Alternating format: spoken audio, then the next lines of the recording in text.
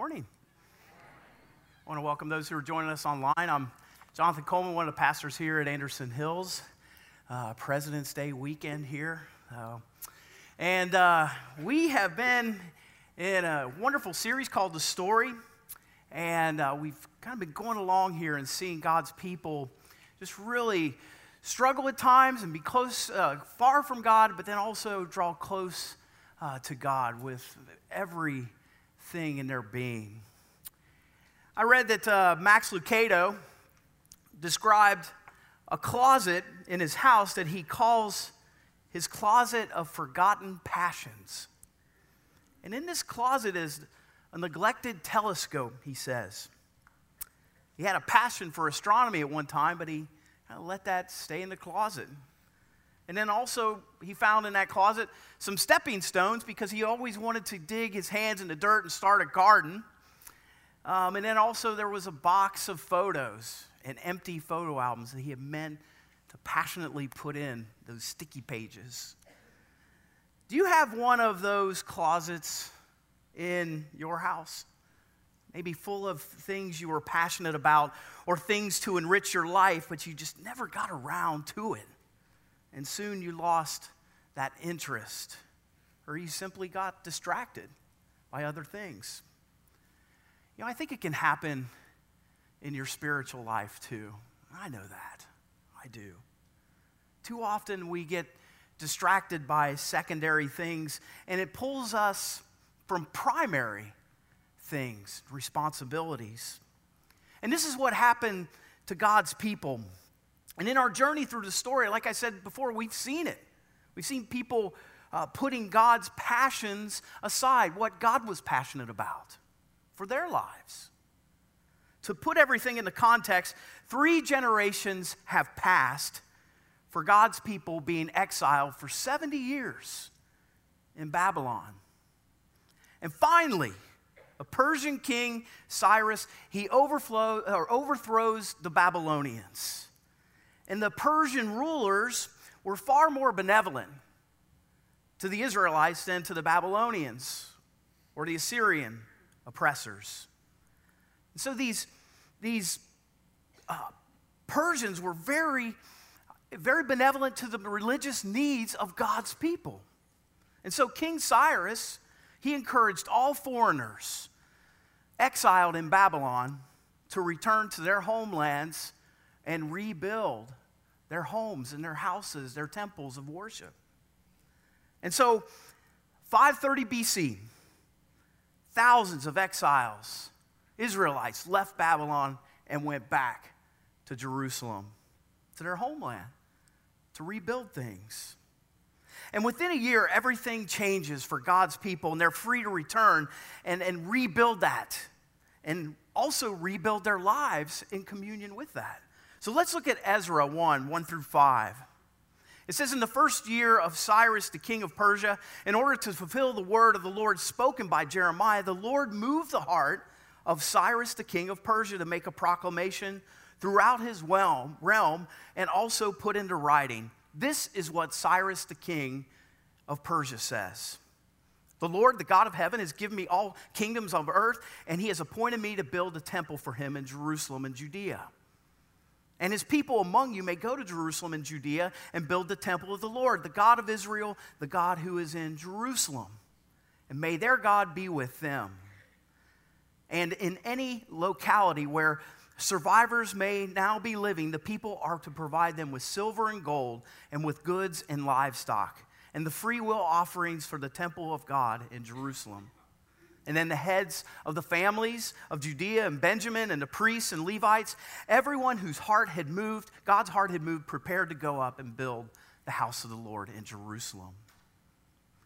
So this is what Ezra wants us to understand, that God is working behind the scene, and God is utilizing even this pagan king, Cyrus, to call them back to their home. And God can use this king to do that. The scriptures say that the Lord moved King Cyrus's heart, and he makes that proclamation, and we see it, and he says, go back, rebuild. And see, Ezra sees God behind this as a key agent.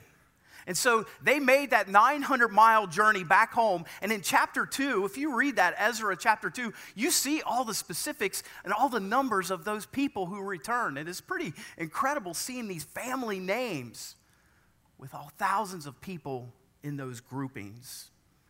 It takes them 4 months, and they arrive home.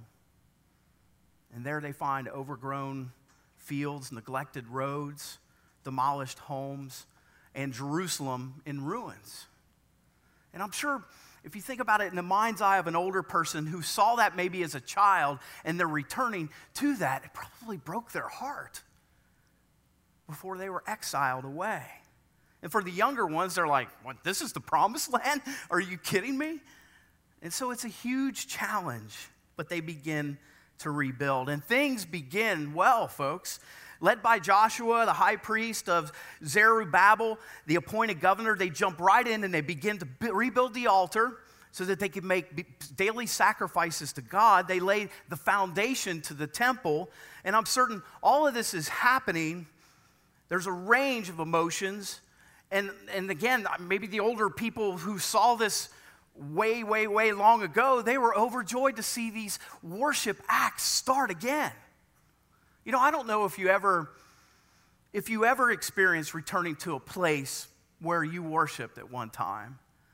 And maybe young people, like maybe you're going to move away and get married and raise a family, but then you'll come home to Anderson Hills and you'll begin to get a sense of maybe what these people have experienced. I remember when I walked back to the Estes Chapel in Asbury Theological Seminary. When I was in seminary, I had so many powerful experiences of worship there. I heard amazing sermons. And a few years ago, I was driving south, coming to Lexington, and I thought, I'm going to stop by Wilmore, Kentucky, and go to Asbury Theological Seminary. And I walked back into Estes Chapel, and I remember getting a little emotional. The wonderful memories of having my faith deepen, and recollections were so thick, I couldn't brush them away from my face. And that's how these people responded to this call. And they came back, and I'm sure these exiles felt the same way. But here's the thing. It didn't take long for opposition to begin, to not let these people begin to rebuild things there. The people settled by the Assyrians who had become known as the Samaritans, and they're not happy that these 42,000 Jews have returned to their homeland. Look at this in Ezra 4, 1 through 5. And this is from the Message Bible. I like how Eugene Peterson writes. He says, old enemies of Judea and Benjamin heard that the exiles were rebuilding the temple of God of Israel. They came to Zerubbabel and the family heads and says, we'll help you. We'll worship your God with the same as you. We've been offering sacrifices to him. Esarhaddon, king of Assyria, brought us here. Zerubbabel, Jesusa, and the rest of the family heard heads of Israel. They said to them, nothing doing. Building the temple of God is not the same thing as it is to you, as it is to us. We alone will build for God of Israel. We're the ones King Cyrus of Persia commanded to do it. So these people started beating down the morale of the people of Judea, harassing them as they built. They even hired propagandists to sap their resolve. And they kept this up for 15 years. And throughout the lifetime of Cyrus, the king of Persia, and on into the reign of Darius, the king. You see, these old enemies are doing everything to intimidate God's people. And even through letter writing, a campaign to keep that temple work at a standstill. And you notice the irony? God is saying, I freed you to worship me, but the enemies are saying, no, you're going to be still held captive. We're not going to allow this to happen. So you can't worship this God. And so weeks turn into months. Months turn into years. This holy work, it stops. These antagonists, they sap resolve. Like Eugene Peterson says, they're a bunch of propagandists. Doesn't it seem that when God wants to renew and restore faith or deepen passion to have true worship come from a worshiper, a believer, that it seems like opposition pops up. Think about that just for a second. And it can come from various forms. Folks, when freedom comes and faith is deepened, new challenges sometimes arise, and they rear the ugly head. You see, distractions can come in many, many forms. Distractions are really an enemy to the spiritual life. Distractions can pull us from God's passion for our lives and our focused ways in which we deepen our walk with the Lord. Distractions can hobble our walk with Him step by step. And in our text today, God's people get caught up in these outside distractions from their enemies, their old enemies. And He wants His people to do His holy work. I have a confession. It happened to me, this happened to me to a certain extent on Tuesday. Monday morning, and especially Tuesday morning, that's my sermon writing time. So that time is sacred. I see it as holy work. You see, I have a ritual. And you can see it right up here. I get coffee, I center on prayer, I get into some silence, I read the main text, I get my classical music playing. It's all lovely. And you see in this picture, I have my outline and the Bible and the computer is there, and I begin writing what you're hearing today.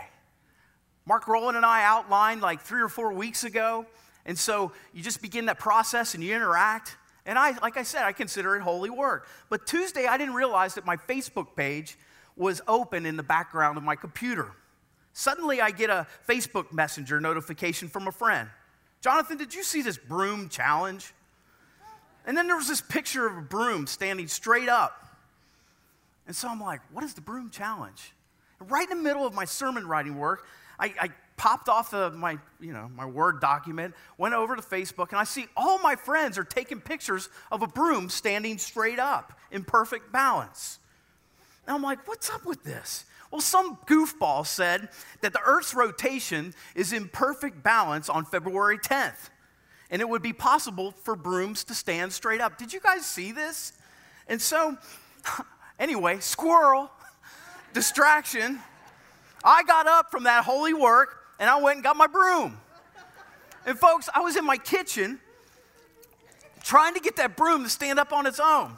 If you didn't know anything about this broom challenge, and if you were watching me, you would have thought I'd gone mad, because I'm going, oh, come on. And so finally, after wasteful minutes of precious sermon writing time, I got my broom to stand. I did. Even better, I started taking pictures of it from every angle, and I'm sending it out to my peeps. I was like a farmer, just sit back and admiring his prize grand champion blue ribbon steer. And I was like, this is so cool. And then I realized that Tuesday wasn't February 10th. It was February 11th. NASA didn't state this. So I put the broom away. Got back to my sermon writing. I was surprised the broom didn't rear up and hit me in the tuchus. But it's a goofy example, but it's crazy how we can get so distracted by outside forces and maybe even our own silly stuff when God's priorities are calling to us. Like God's people, they had this big God prioritized job to do to rebuild that temple. And so God's big thing became their little thing. What was a holy, blazing, fervent God priority cooled off.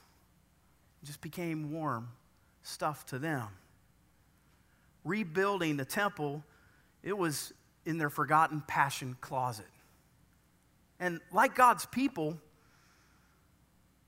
God's big thing, like I said, became their little thing. And many times we need to get the wake-up call to get back to what is primary in the many divine taskings of the kingdom.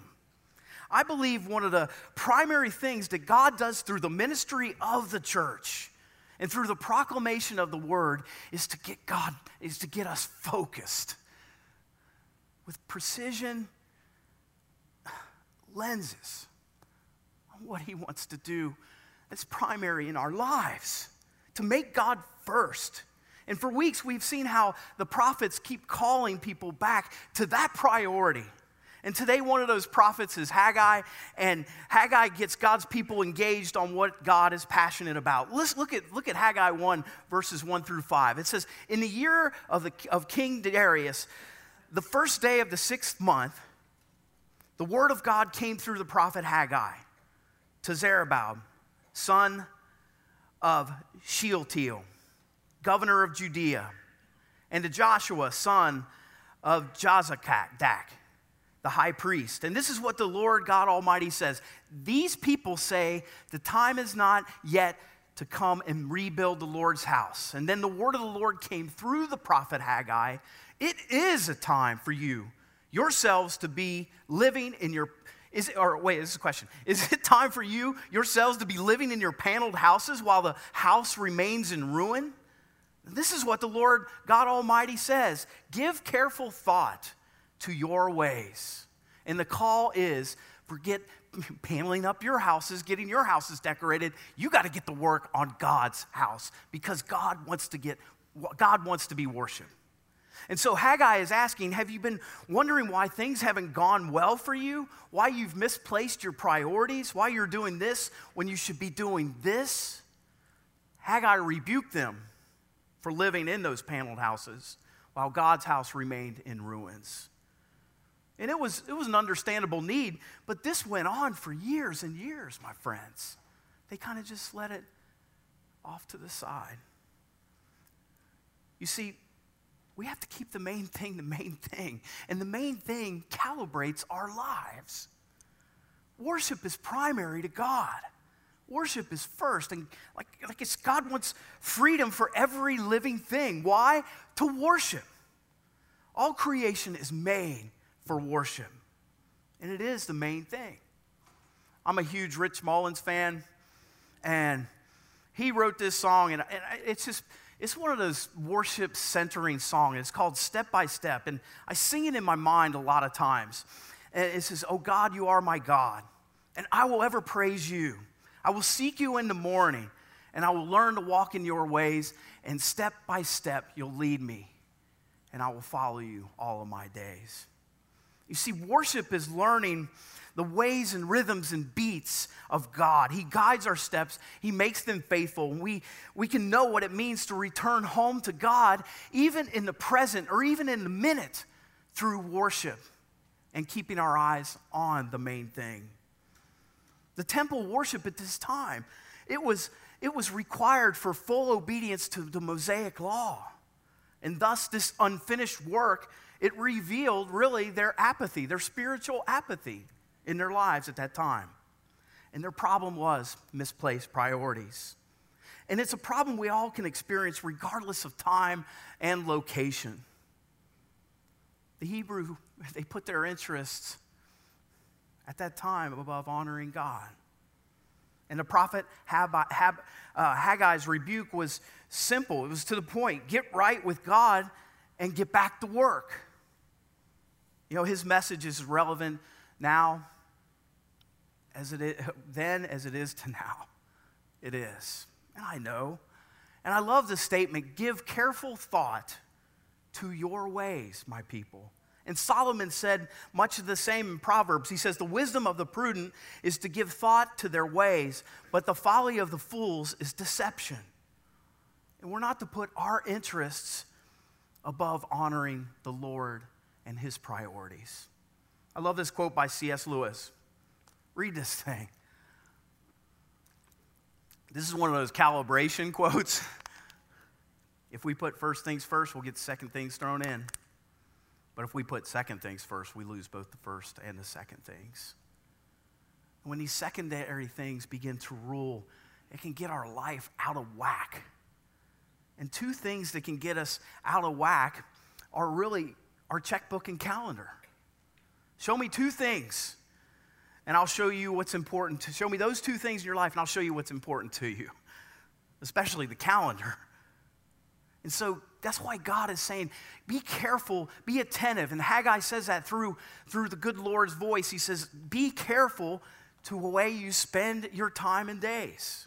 and make sure that you return to your first love. We make time for what is important to us.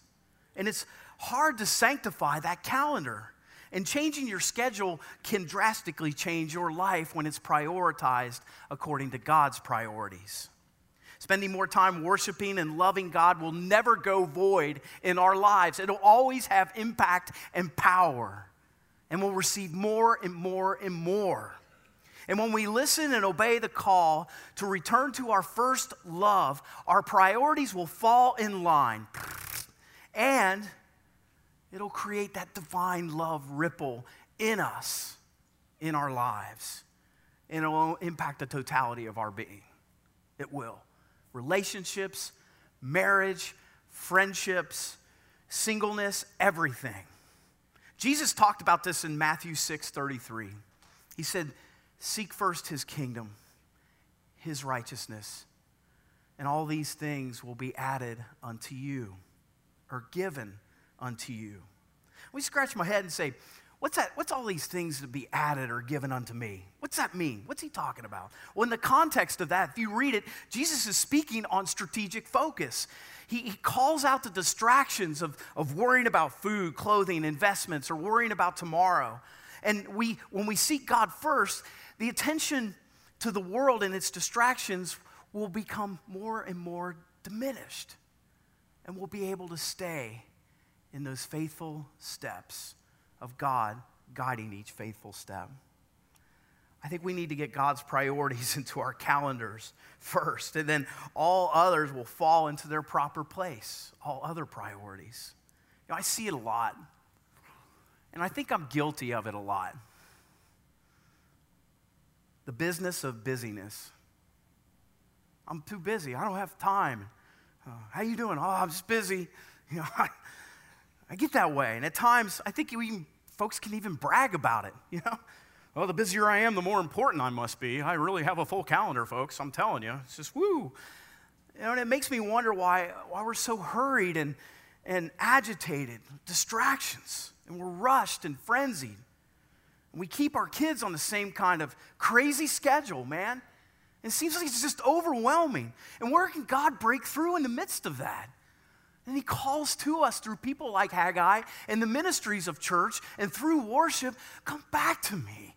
Let me guide your faithful steps right here, right now. Help me nourish your spiritual life. In Ephesians 5:16, Paul writes about this. He says, be careful how you walk, not as unwise, but as wise, making the most of your time, because the days are evil. So then don't be foolish, but understand what the will of the Lord is.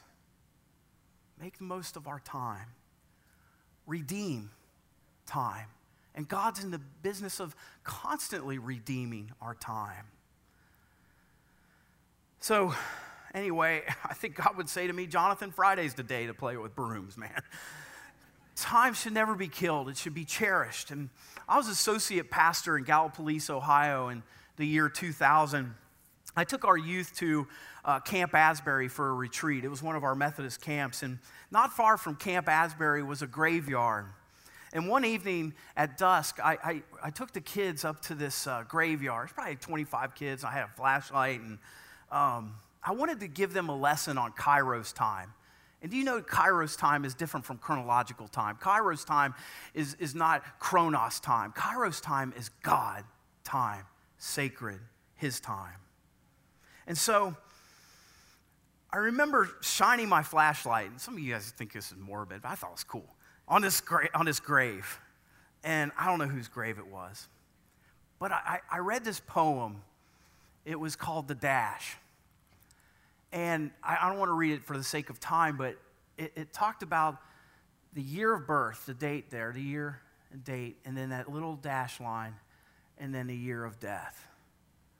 And I talked to them about what that dash represented. I told them how that dash is how we spend our time, how that dash is made up of our priorities. That dash is made up of our ideals. That dash is made up of our values. That dash is made up of our legacy. And I don't think these kids ever forgot that.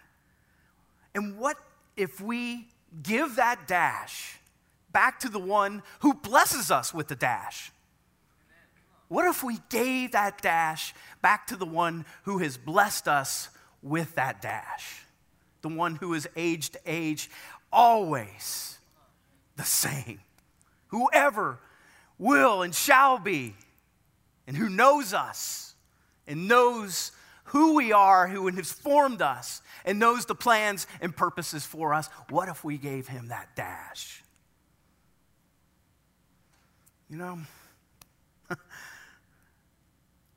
how's your dash? Are you tired all the time? Never getting the essential things done? Does your family complain, work comes first?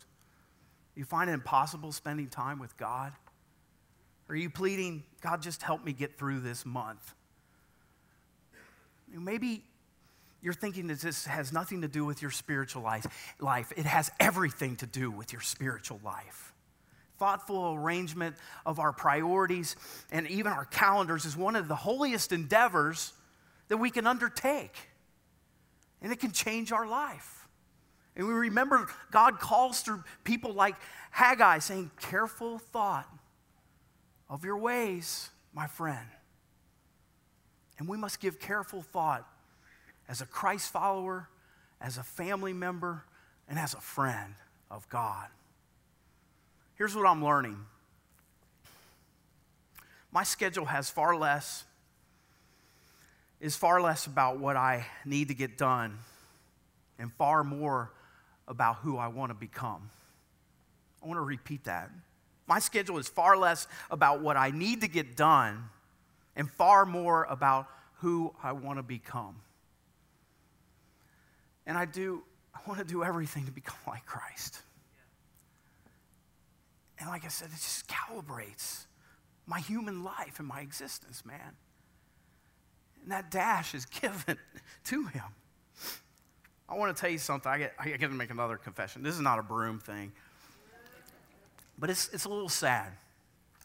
Every other year I go to a monastery called the Abbey of Gethsemane, and it's in Bardstown, Kentucky, and I go for a retreat. I usually take a week, and I'm in silence the whole time. You're thinking, Jonathan, in silence the whole time? I say the whole time.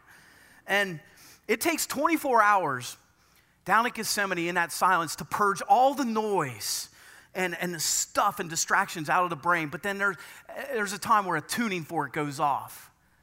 I can begin to interact and have just amazing communion with God in that silence, and getting into his word and reading books and writing. And there's times I can't put the pen down in my journaling. Well, I was supposed to go there at the beginning of February. However, I began to let these distractions creep in to my scheduled time, where that I would have to leave the retreat early. At the end of January, I called and I canceled the retreat.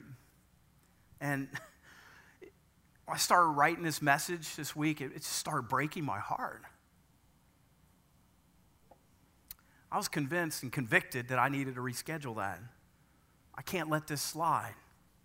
And this week I drew a line in the sand, man. I put up a boundary against those distractions and old, opposition. Because I know when I go down there, it's going to be an amazing time for me to be renewed as a husband, a father, a friend, a pastor, and especially as a friend of God. And give me time to recharge. Next Monday, I'm going. I am. No Facebook, no phone, so don't try to call me in a messenger. Hey, see the broom standing. No. I'm leaving that broom at home. I just want to be with him because he's my everything.